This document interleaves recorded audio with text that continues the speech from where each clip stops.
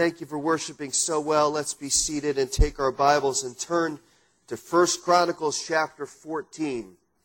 Kids, you are released. Thank you so much for being in here and singing with us. We're going to study an interesting event that takes place in David's life and serves as an instruction to us about how to know the voice of God. There's a phrase that we tend to use as Christians that is easy to misuse. And we don't misuse it because we're necessarily bad or we're trying to do something devious. We misuse it sometimes because we don't always understand what it means or how the Lord works through it. The phrase in some form is something to the effect of, I heard from the Lord, or the Lord spoke to me, or the Lord told me this. Now, many times when we say that, it's true. Many times when we say that, we've sought the Lord, we've studied His Word, and He's spoken to us by His Spirit. That don't dismiss that now at the start like that's some kind of mystical, weird thing that we're talking about. I'm talking about the Holy Spirit impressing something on our heart that we hear from His Word or from prayer. Many times when we use that phrase, it's genuine. We've heard something from the Lord. The Lord has led us. The Lord's impressed us. And we're usually well-intentioned when we use it, but we also have to guard against those times when we use it kind of as a code for believing that God's approved something that He hasn't necessarily approved. For saying, well, the Lord told me this, or the Lord led me to do this, or I heard from the Lord and He told me this. And it's not really genuine. It's not really something that we've actually discerned from Him. It's something that we hope He will approve once we get it out of our mouth. Now, our struggle against self is always stronger than we think. And it's easy for us to be tempted into making statements that sound spiritual, but are actually self-serving. Where we say something, we think it sounds right. Boy, somebody was impressed because I sounded really spiritual just then. You ever dealt with that? Don't raise your hands. You have. Trust me. But it's actually for our benefit. It's actually to draw attention to ourselves.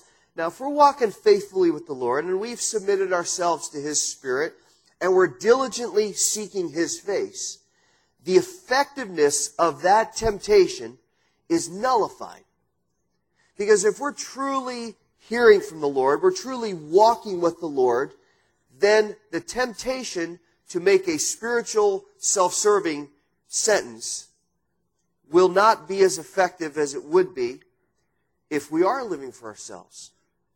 But the enemy is going to keep pushing it.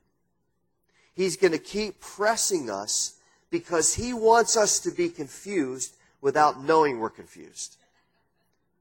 He wants us to be distorted in our thinking and to make assumptions about God's leading that aren't accurate. And actually, the net effect of that is to cause damage to the body, cause damage to other people, to confuse people that don't know the Lord, and to hurt the cause of Christ. So we always have to be on guard, and we always have to make sure that if we're going to speak for the Lord, and believe me, as somebody that preaches, this is the greatest struggle and the greatest temptation for any pastor. If we're going to get up here and speak for the Lord, or if you in your conversations or in your witnessing are going to say, I'm speaking for the Lord, and declare that He's leading in a certain way, then we have to be absolutely crystal clear certain that it is the Lord who has spoken to us, and the Lord who has led us. Because how will it look if we say something that the Lord's led us and God doesn't bless it? How will it look if we say, well, God, I heard from the Lord and the Lord led me this way, and then it doesn't pan out? That undermines the credibility of God's Word to people who are spiritually skeptical. Because they're going to be looking at us. Well, you heard from the Lord, you walk with the Lord, and you go to church, and you study your Bible, and you pray, and you seem to have a different life. So you tell me you heard from the Lord, but what you said didn't really happen. And it also undermines the credibility of the gospel. It makes us look like spiritual schizophrenics, like we have two voices in our head, and neither one's really making a lot of sense. Now this is important because walking by faith, this is a critical part of walking by faith. Hearing from the Lord. Knowing how the Spirit is moving. Knowing how we are supposed to proceed. Knowing what the Lord has called us to do. Being able to discern the Spirit's voice. Knowing with confidence that God is the one speaking. Listen, the enemy is deceptive. How many know that's true this morning? And he is not in any way adverse to taking Scripture and twisting it for his own benefit. So he'll think of nothing of presenting himself as our spiritual counselor, trying to block our attention and mute our ears from hearing the Word of God. He'll come along as an angel of light and he'll say, well, I think the Lord's leading you to do this. And we kind of say, that's interesting. And meanwhile, he's twisting Scripture and manipulating our mind and attacking our pride. And he's trying to make it seem like he's speaking for the Lord because he's been in the presence of the Lord. He knows how the Lord speaks. He can read the Bible. He knows how God works. So he certainly can take Scripture and twist it and manipulate it to make us think it's the Lord speaking. And that often happens at very crucial times in our lives when we are in need of undeniable direction from the Lord, but we find ourselves kind of wondering, what's the Lord doing? What's the next step? Now that's where David is in 1 Chronicles chapter 14. Thank you for turning. Right at the outset of his reign as king, his kingdom is being threatened, and his desire for discernment has been tested. He's been on the run for about a decade from Saul with the whole mess that was Saul. Saul was jealous. David had the anointing of God on his life. He had the kingdom promised to him, but now through all the different ways that God worked, Saul now is dead, and David's faith and perseverance has been rewarded, and he has great days ahead. But just as he's kind of starting to settle into the throne, he faces a major, major challenge. Look at it starting in verse 2. David realized that the Lord established him as king over Israel and that his kingdom was highly exalted for the sake of his people Israel. Go down to verse 8. When the Philistines heard that David had been anointed king over all Israel, all the Philistines went up in search of David, and David heard of it and went out against them. Now the Philistines had come and made a raid in the valley of Rephaim. David inquired of God, saying, shall I go up against the Philistines, and will you give them into my hand? Then the Lord said to him, go up, for I will give them into your hand. Verse 11, so they came up to Baal-perazim, and David defeated them there. And David said, God has broken through my enemies by my hand like the breakthrough of waters. Therefore they named that place Baal-perazim. They abandoned their gods there. So David gave the order, and they were burned with fire. The Philistines made yet another raid in the valley, and David inquired again of the Lord. And God said to him, you will not go up after them. Circle around behind them, and come at them in the front of the balsam trees. It shall be when you hear the sound of marching in the tops of the balsam trees that you shall go out to battle. For God will have gone out before you to strike the army of the Philistines. David did just that as God commanded him. And they struck down the army of the Philistines from Gibeon even as far as Gezer.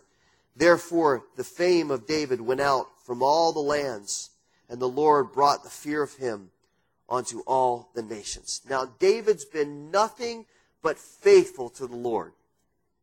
He's served the Lord. He's sought the Lord. He's been a man after God's heart. He's been used of the Lord. He's waited patiently on the Lord. He's defended the name of the Lord in unusual circumstances. So we might assume that the Lord's going to give him some time to breathe. Right? He comes on the throne. We've had a decade of mess with Saul. David's been nothing but faithful. Finally, he's on the throne. You'd think, finally, okay, now we're settled. Let's rest for a while. No. He's barely in power. He's barely on the throne, and the Philistines come to cause some havoc. Now, that was a two-pronged strategy. First of all, they're thinking, let's get him while he's not paying attention. Let's get him during the transition of leadership while he's worried about kind of pulling the nation together, and he'll probably go for something spiritual. So let's attack while he's not thinking, while he's not expecting it. They come and they make this attack. I think there's also a personal element. I think they're still ticked about Goliath. They're still irritated that this little kid who took on their 9-foot giant when Saul and the others were cowering in the tents, that this little kid ran up with a slingshot and killed their best giant, and Israel defeated the Philistines. So there's still a rub there. There's still a burr under the saddle that they're irritated that this kid, who's now a man, did this.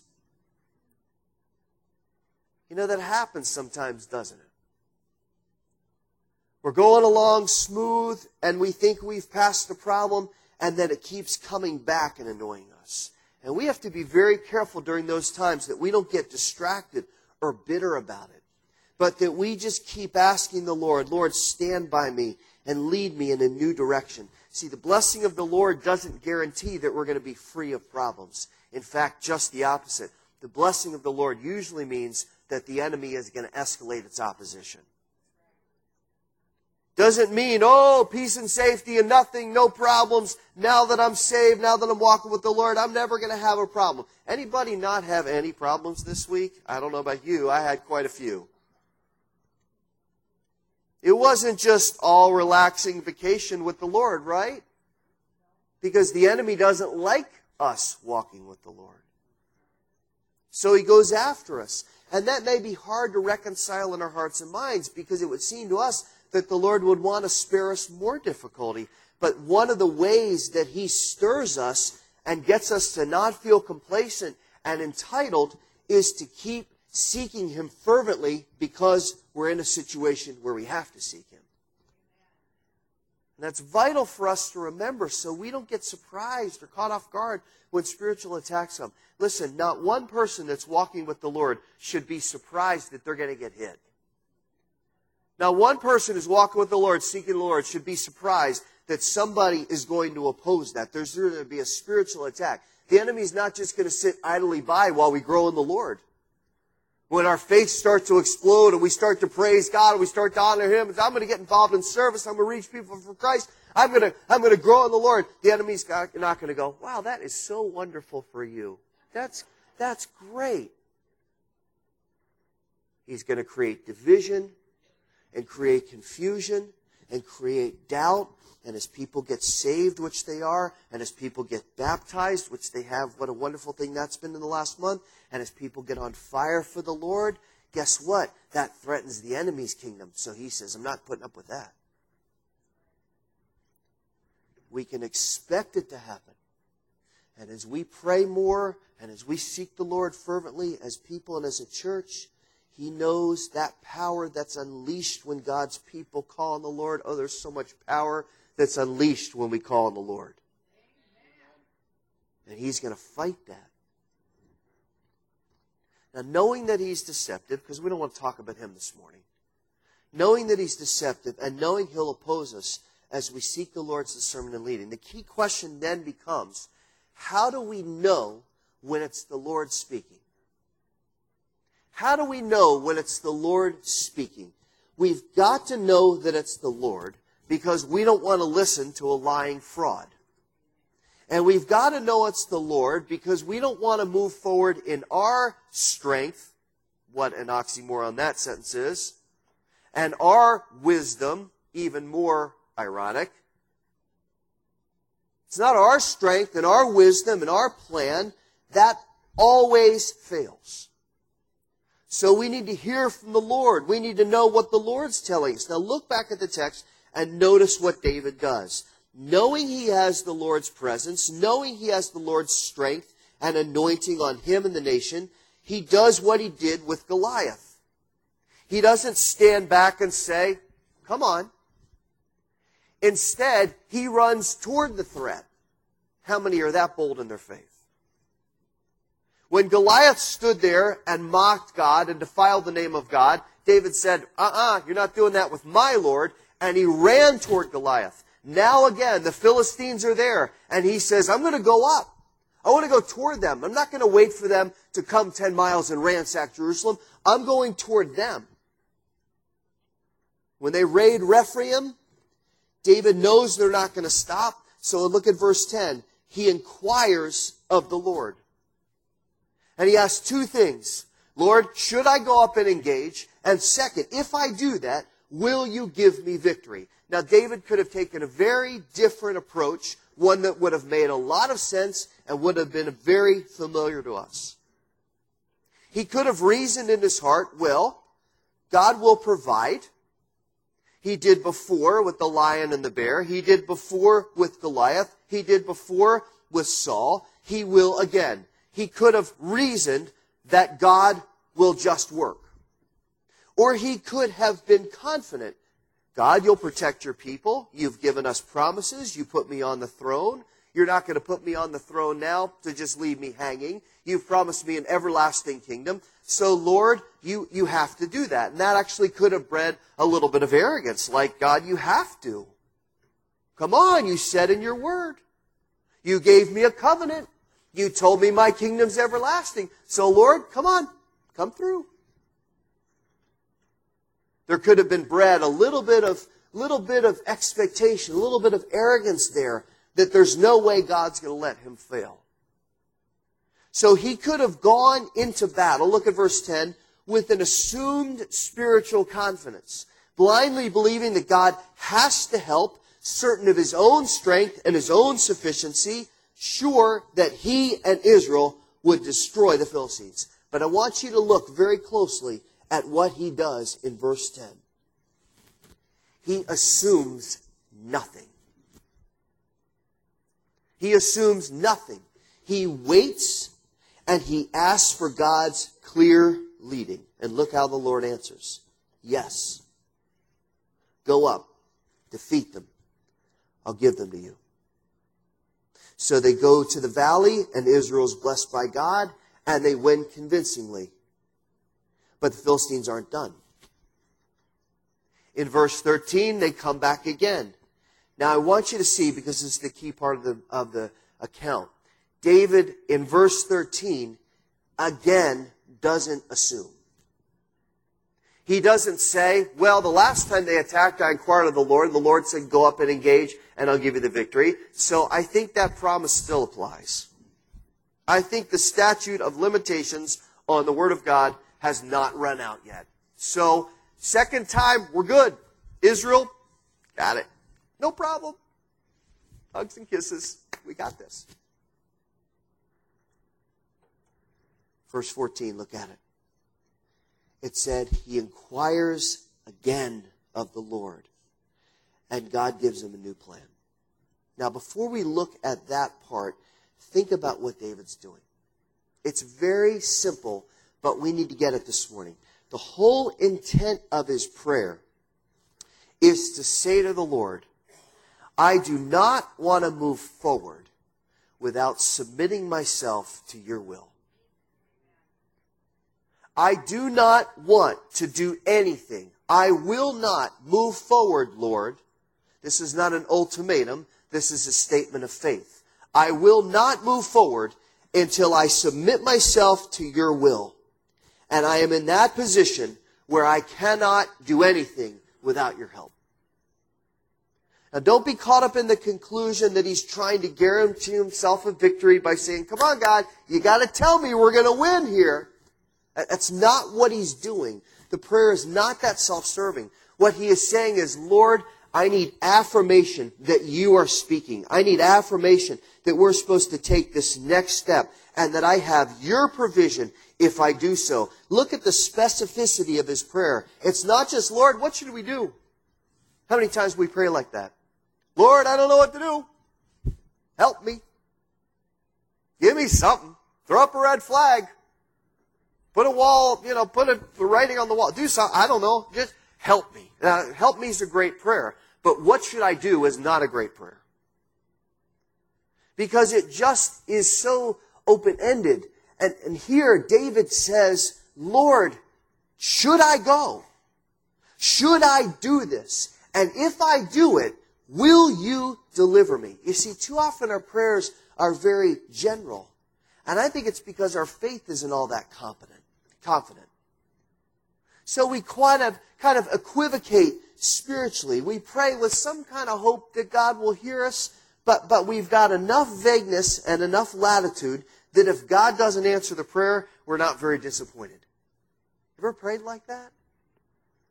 Oh, Lord, I don't know what to do, so kind of give me a sign, and I'm not really expecting very much, but hopefully you'll show me something through your word, or somebody will come along and say something that will help me know something or something. Just something, Lord. Just help me. Just give me some direction. Hebrews doesn't tell us to pray like that. What's it say? Boldly approach the throne of grace. Let your requests be made known unto the Lord.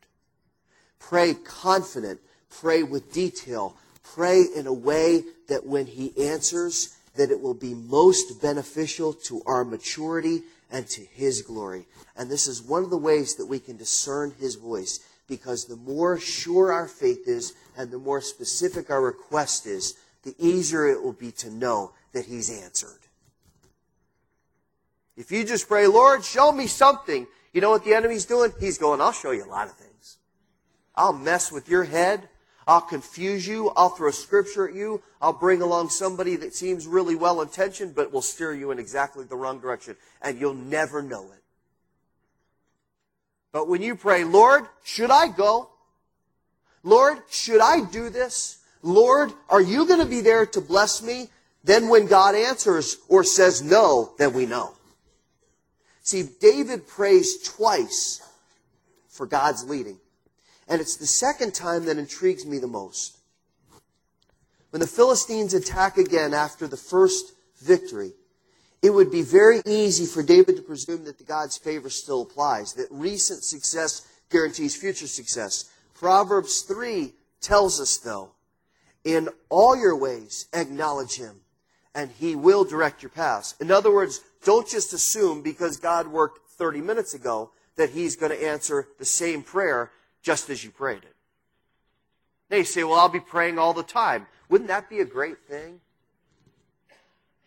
Well, I got to ask God for everything? Uh-huh. Yeah, you do. And I do. Because otherwise it becomes our power. Otherwise it becomes our wisdom.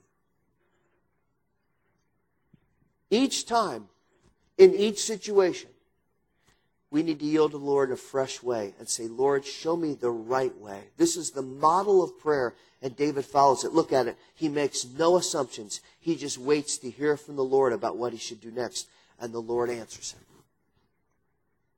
Now, we might feel a little jealous at this point. We might say, well, it seems like the text says here that God answers directly to David. Maybe not in the tent of meeting kind of way where Moses came and the presence got filled.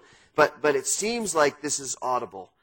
And how much better would it be? How much easier would it be for me to walk by faith if the Lord just spoke out loud to me? How much better would it be? I wouldn't have to learn how to discern His voice. It would be so much easier. And if God would just speak audibly to me, maybe you don't take it this far, but it's in our heads. If God would just speak out loud to me, I would really know how to trust. How did that work for the Israelites? Because God spoke directly to them. When they were building the golden calf, they heard the voice from Sinai.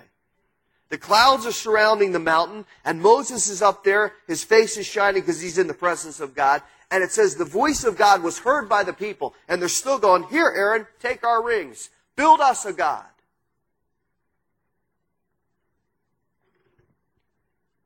Before we start to feel sorry for ourselves, because I don't know if I've ever seen evidence in 2011 that God speaks audibly to people, I mean out loud like I am to you.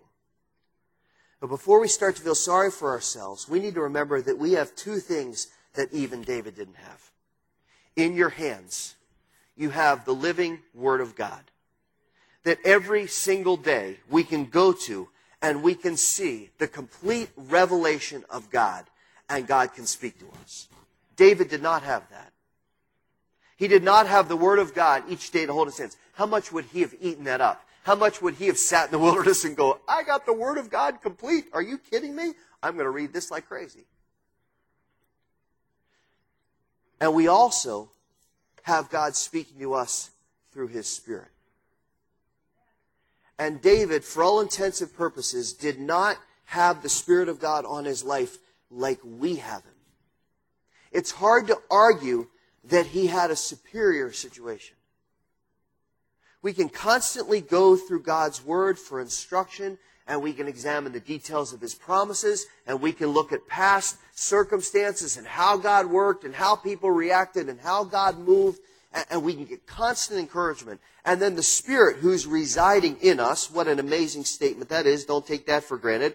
The Spirit of God's residing in us, and He's given us the unbreakable promise that He will teach us from the Word that He inspired people to write, that He will show us the path of life, that He will lead us into righteousness, and that with our transformed, renewed mind, He will give us the power and strength to know the clear leading of God. It is actually hard not to conclude that we have a superior situation. I think we're in a better position to have what we have than to audibly hear the voice of God. Now, you might argue with that, and that's fine. But I'm telling you, there's example after example after example after example in the Old Testament of people that heard directly from God and turned their backs on Him. Aren't you so glad for that Bible in your hands? Aren't you so glad the Holy Spirit fills us every day? The Word assures us that God loves our prayers. He welcomes our calls. He opened that curtain. Jesus opened that curtain when He died. So we don't need a mediator. We don't need somebody to intercede for us. He intercedes for us. He's our access and our advocate. And one of the greatest truths we can hear this morning is that 5-word phrase in verses 10 and 14 where it says, and the Lord answered him. It does not get any better than that. What a sentence to find strength in this morning. That when we call, God answers. What a source of confidence that the Heavenly Father loves us, and He loves to hear from us, and He loves to answer when we call, because He is a gracious and loving and patient and kind and merciful God.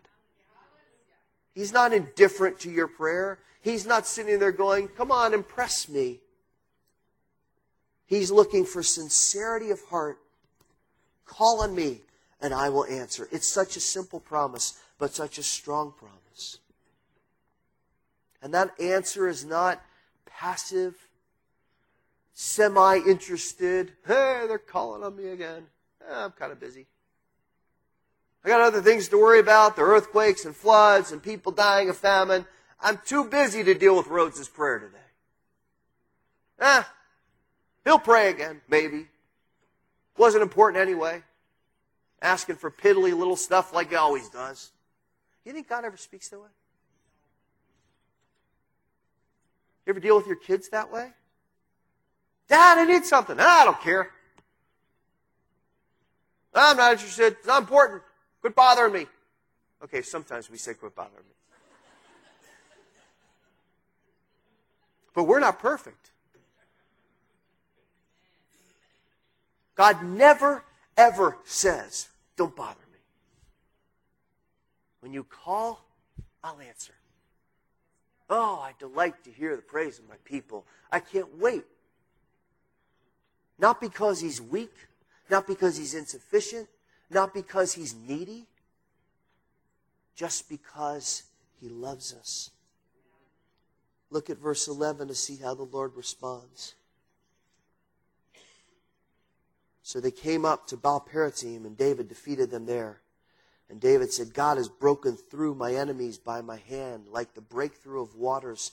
Then they named that place Baal-Perazim. After the first victory, David's again reminded of the amazing power and sufficiency of the God. So he names the place in a way that will always remind him and us of how the Lord works. He calls it Baal-Perazim. It literally means the Lord of the breaks.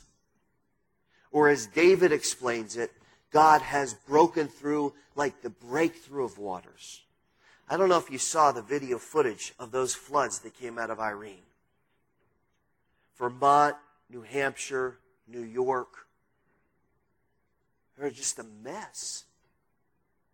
A dam broke, Gilboa Dam in upstate New York, and a whole town was flooded just instantly. Prattsville, New York. They said we had about 20 minutes once we heard the dam broke, and then the town was underwater. Power of the water is amazing. Cars just cartwheeling through towns. Mud infiltrating houses. 140-year-old covered bridges just falling like a Jenga. I mean, just... What a small microcosm. What a small picture of verse 11. Baal Perazim.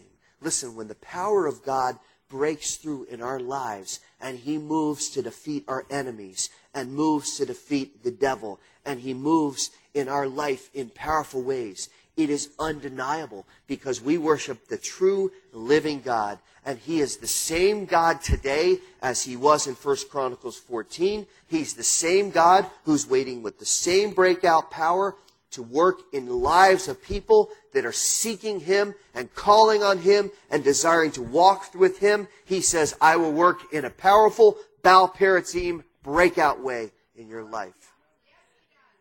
And the only way we should ever move forward is with His affirmation and His direction. The Philistines come a second time, and David doesn't assume. He says, got to go back to the Lord. Lord, what now? Am I supposed to go up again? Notice the chapter doesn't detail the prayer. We have to kind of assume between the lines that David probably prayed the same way. Lord, should I go up? And if I go, will you give me victory? And God says, no, the plan's changed.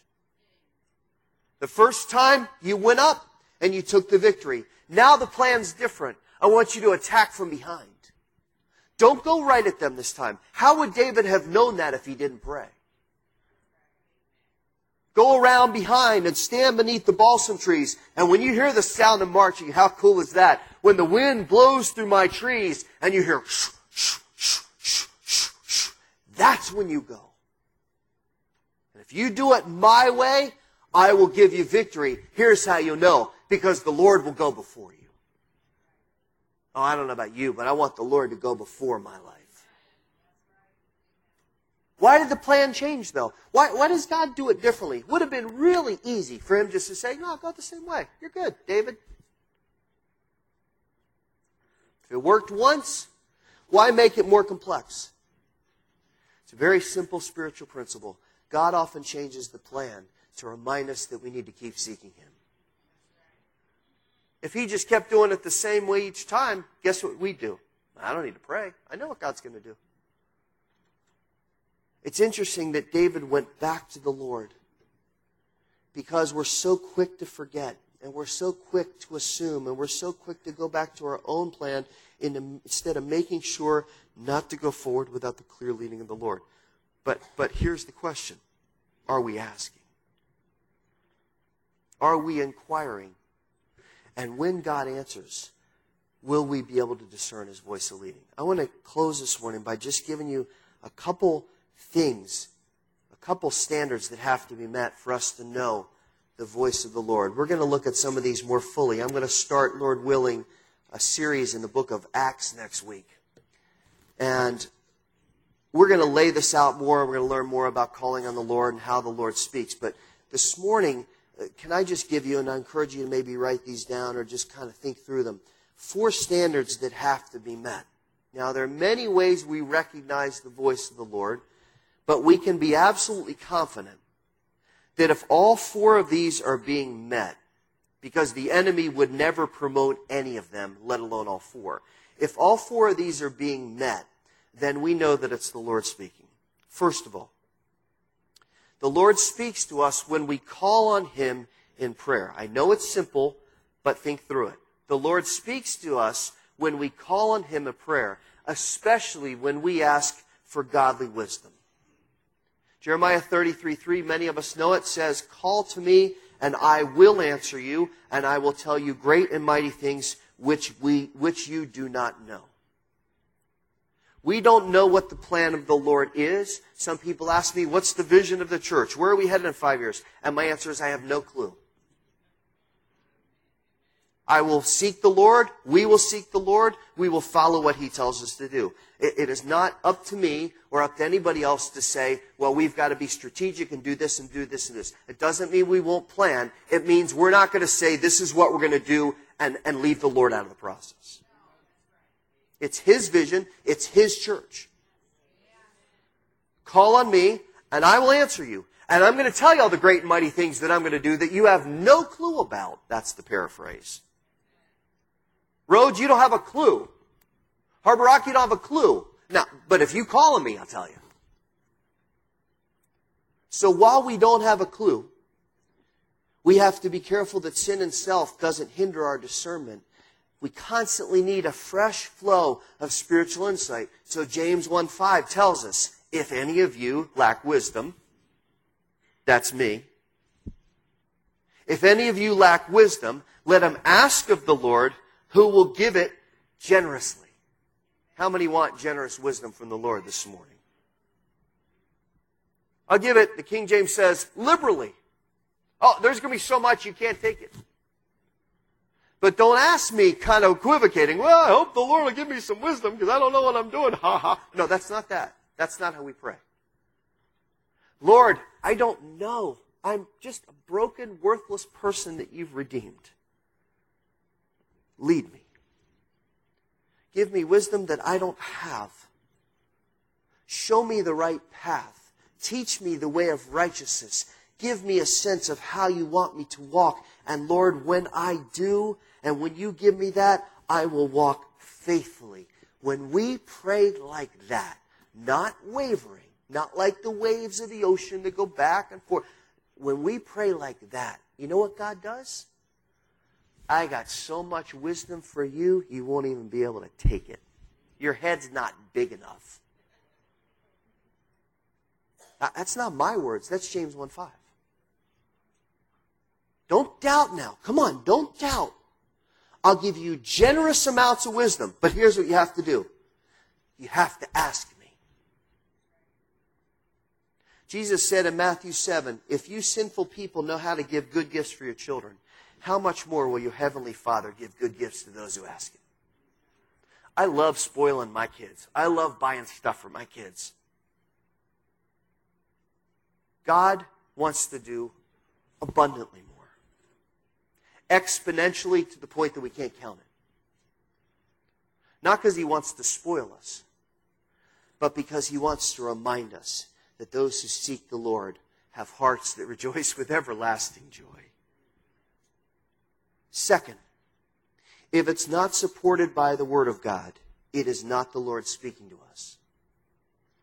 If it is not supported by the Word of God, it is not the Lord speaking to us. The Lord never contradicts Himself, so He is not going to tell us something that is inconsistent with what Scripture says. This is why it is so vital for us to be mature students of God's Word. Because we have to be able to discern whether something that presents itself as truth is really of the Lord. 1 John 4 says, believe not every spirit, but test the spirits to see whether they're from God, because there are many false prophets that are wandering around the world. And this is how we know the Spirit of God. Every spirit that confesses that Jesus Christ has come in the flesh is from God. In other words, the test, the distinguishing factor of the word of the Lord is that it matches up with the word of the Lord. Christ is the Word. He is the Word of God. The Holy Spirit is the Spirit of Christ, and the gospel is the message of the Word. So if the Word is being challenged or being disputed, or we're being led to act in any way that conflicts with the Word of God, get away from it. It's not of the Lord. It has to match up with Scripture. It has to match up with how God works. And it has to ultimately defend the gospel of Jesus Christ. And if it doesn't, we better stay away from it. Third, God will never lead us to dishonor Him in any way. He will never lead us to dishonor him in any way. That mitigates against any reasoning that the Lord approves my sin and rebellion. Or that he's freed me. Oh, I love this. He's freed me to bring shame to the gospel. I've had people sit in my office over the last 25 years who defend themselves and justify their sin by saying, I've never been happier. And then I get the next phrase that I love so much. God just wants me to be happy. And I say to them, first of all, it's not about you. And second of all, the Lord is never, ever, ever, ever going to bless anything that dishonors his name. How would he approve of that? It's unthinkable that somebody could come to that conclusion, but that's how sin distorts our minds. And before we shake our heads, oh, I can't believe somebody would think that way. Think how many times you and I have reasoned that we had a right to commit that sin at that time and that God would just look the other way. Dishonoring him may not be obvious, but as believers, we should be definitely wise and spirit-filled enough to know when we're doing something that isn't bringing glory to the Lord. If you hear a voice that's leading you to dishonor the Lord, you get away from it. Because God will never tell you to do something that would bring shame. Fourth and finally, when the Lord speaks to us, it almost always stretches our faith to new levels. I hear the laughter. I know you know that one's true, right? Every time you open the Word of God, God wants to do a work of change. Every time we open Scripture, God's saying, you ready? Because I want to teach you, and I want to conform you to me. Every time we pray, he's going to convict us. That's why it's always important to praise him and confess before we start running off our list of desires. Because he wants to convict us and draw us to humbleness and to brokenness. And then he says, now you come close to me. I'm not going to take impurity close to me. You confess, you get close to me. Every time he gives us a trial, he's stripping us of self-sufficiency and saying, I want you to be more complete. Every time he blesses us, he wants to remind us, I am faithful, there is no one else that is worthy of your trust, and I will work in your life. Listen, the enemy never wants to stretch your faith. Ever. Because faith is what pleases the Lord. Because it causes us to be in dependence of him. So the enemy is never going to tempt you to trust God more. He's always going to tempt you to trust God less. We're done. The Lord is the God of Baal Perazim. He's the God who breaks through. I fully believe he wants to break through in your life and my life, and I believe he wants to break through in this church. So let me close 2 minutes, 1 minute. I know, the laughter. Let me tell you how I believe the Lord's leading us, and then we're going to pray about it. God has opened up the opportunity for us, based on some cost increases where we were for Awana, to potentially occupy the building where we had VBS. He's worked it out in terms of finances. He's worked it out in terms of renovation. And we believe at this point that God may be leading us to be in that building full-time for the next maybe year and a half. So it would be a place of ministry. It would be a place of prayer. It would be a place where we'd have our offices. It would be a lot of things. But it would give us as a church a permanent space. Now, we don't want to move forward on this without asking God, do you want us to go forward? And if we do go forward, are you going to bless it? Because if you're not, we're not going. It'll require some cost. It'll require some renovation. It'll require the church body coming together and helping. But imagine the witness that we can have in a place where there are neighborhoods all around us. We saw that with VBS, didn't we? And many of you came up to us during VBS and said, why can't we get this building? And at the time, we couldn't. But the Lord keeps working step after step after step after step. So I would like us this morning, even though we're probably not going to hear the sound of marching in the trees, but maybe at the park we will. Who knows? But we want to ask the Lord this morning for affirmation. We want to ask the Lord by His Holy Spirit whether we're supposed to move forward or not. I'm giving you short details, but that's what we need to know. So here's how I'd like for us to close our service. I'd like us to bow our heads, and as I pray for us, I would like you just silently to be praying along with me and to call on the Lord. Lord, break through for us. Lead us now. Father, we ask you, knowing your faithfulness and knowing your love and knowing that your guidance is so pure and so wonderful, knowing that we are helpless and weak and far from wise, Lord, we ask you this morning for wisdom. We ask you for direction. Lord, whether we should go forward. It seems like a small thing maybe to some, maybe it doesn't. But Lord, we don't want to presume your blessing. We want to ask you for your blessing. So Lord, we pray this morning as a church that you would guide us and direct us. As we have since this church started 9 months ago, we ask you to lead us. We ask you to show us the path. For you to lay out the plans of what we should do. Because Lord, when it's our plans, it'll always fail. So Lord, we pray that you would confirm to us in the next few days what you would have us to do. And we pray that if this is what you would desire, that you would give us confidence and give us even more evidence that you were at work. Lord, you've been so faithful to do that. Father, we thank you as always for your sufficiency and your leading.